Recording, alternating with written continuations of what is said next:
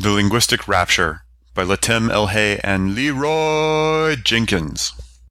From Volume 161, Number 1 of Speculative Grammarian, February 2011.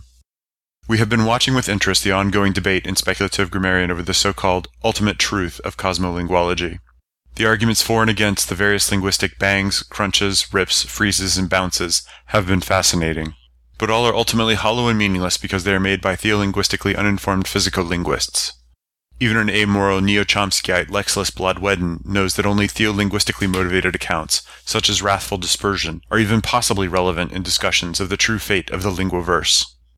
Chachu's linguistic singularity denies the psycholinguisto-history of our species, and his multiverse is patently absurd. Several of Nibiru's doomsday scenarios are plausible, though his understanding of the causes and purposes thereof is theolinguistically immature. They are symptoms of the great lip-flapping, also known as the trilbulation, that will be inflicted upon the wretched speakers among us who have not seen the light of the one true way.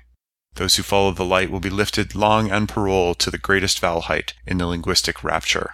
Those left behind for the trilbulation will suffer greatly as one by one the 7 silent letters are spoken and the 4 hortatives of the apocope, postfixilance, wordiness, feminine rhyme, and diathesis, are unleashed upon the world. Only the faithful, the pure, and the true will be taken up to the greatest vowel height in the linguistic rapture.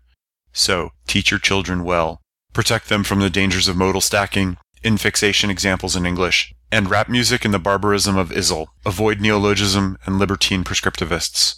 Use semicolons in the passive voice correctly, or not at all.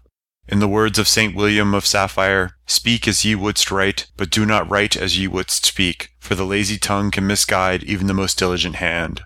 Amen.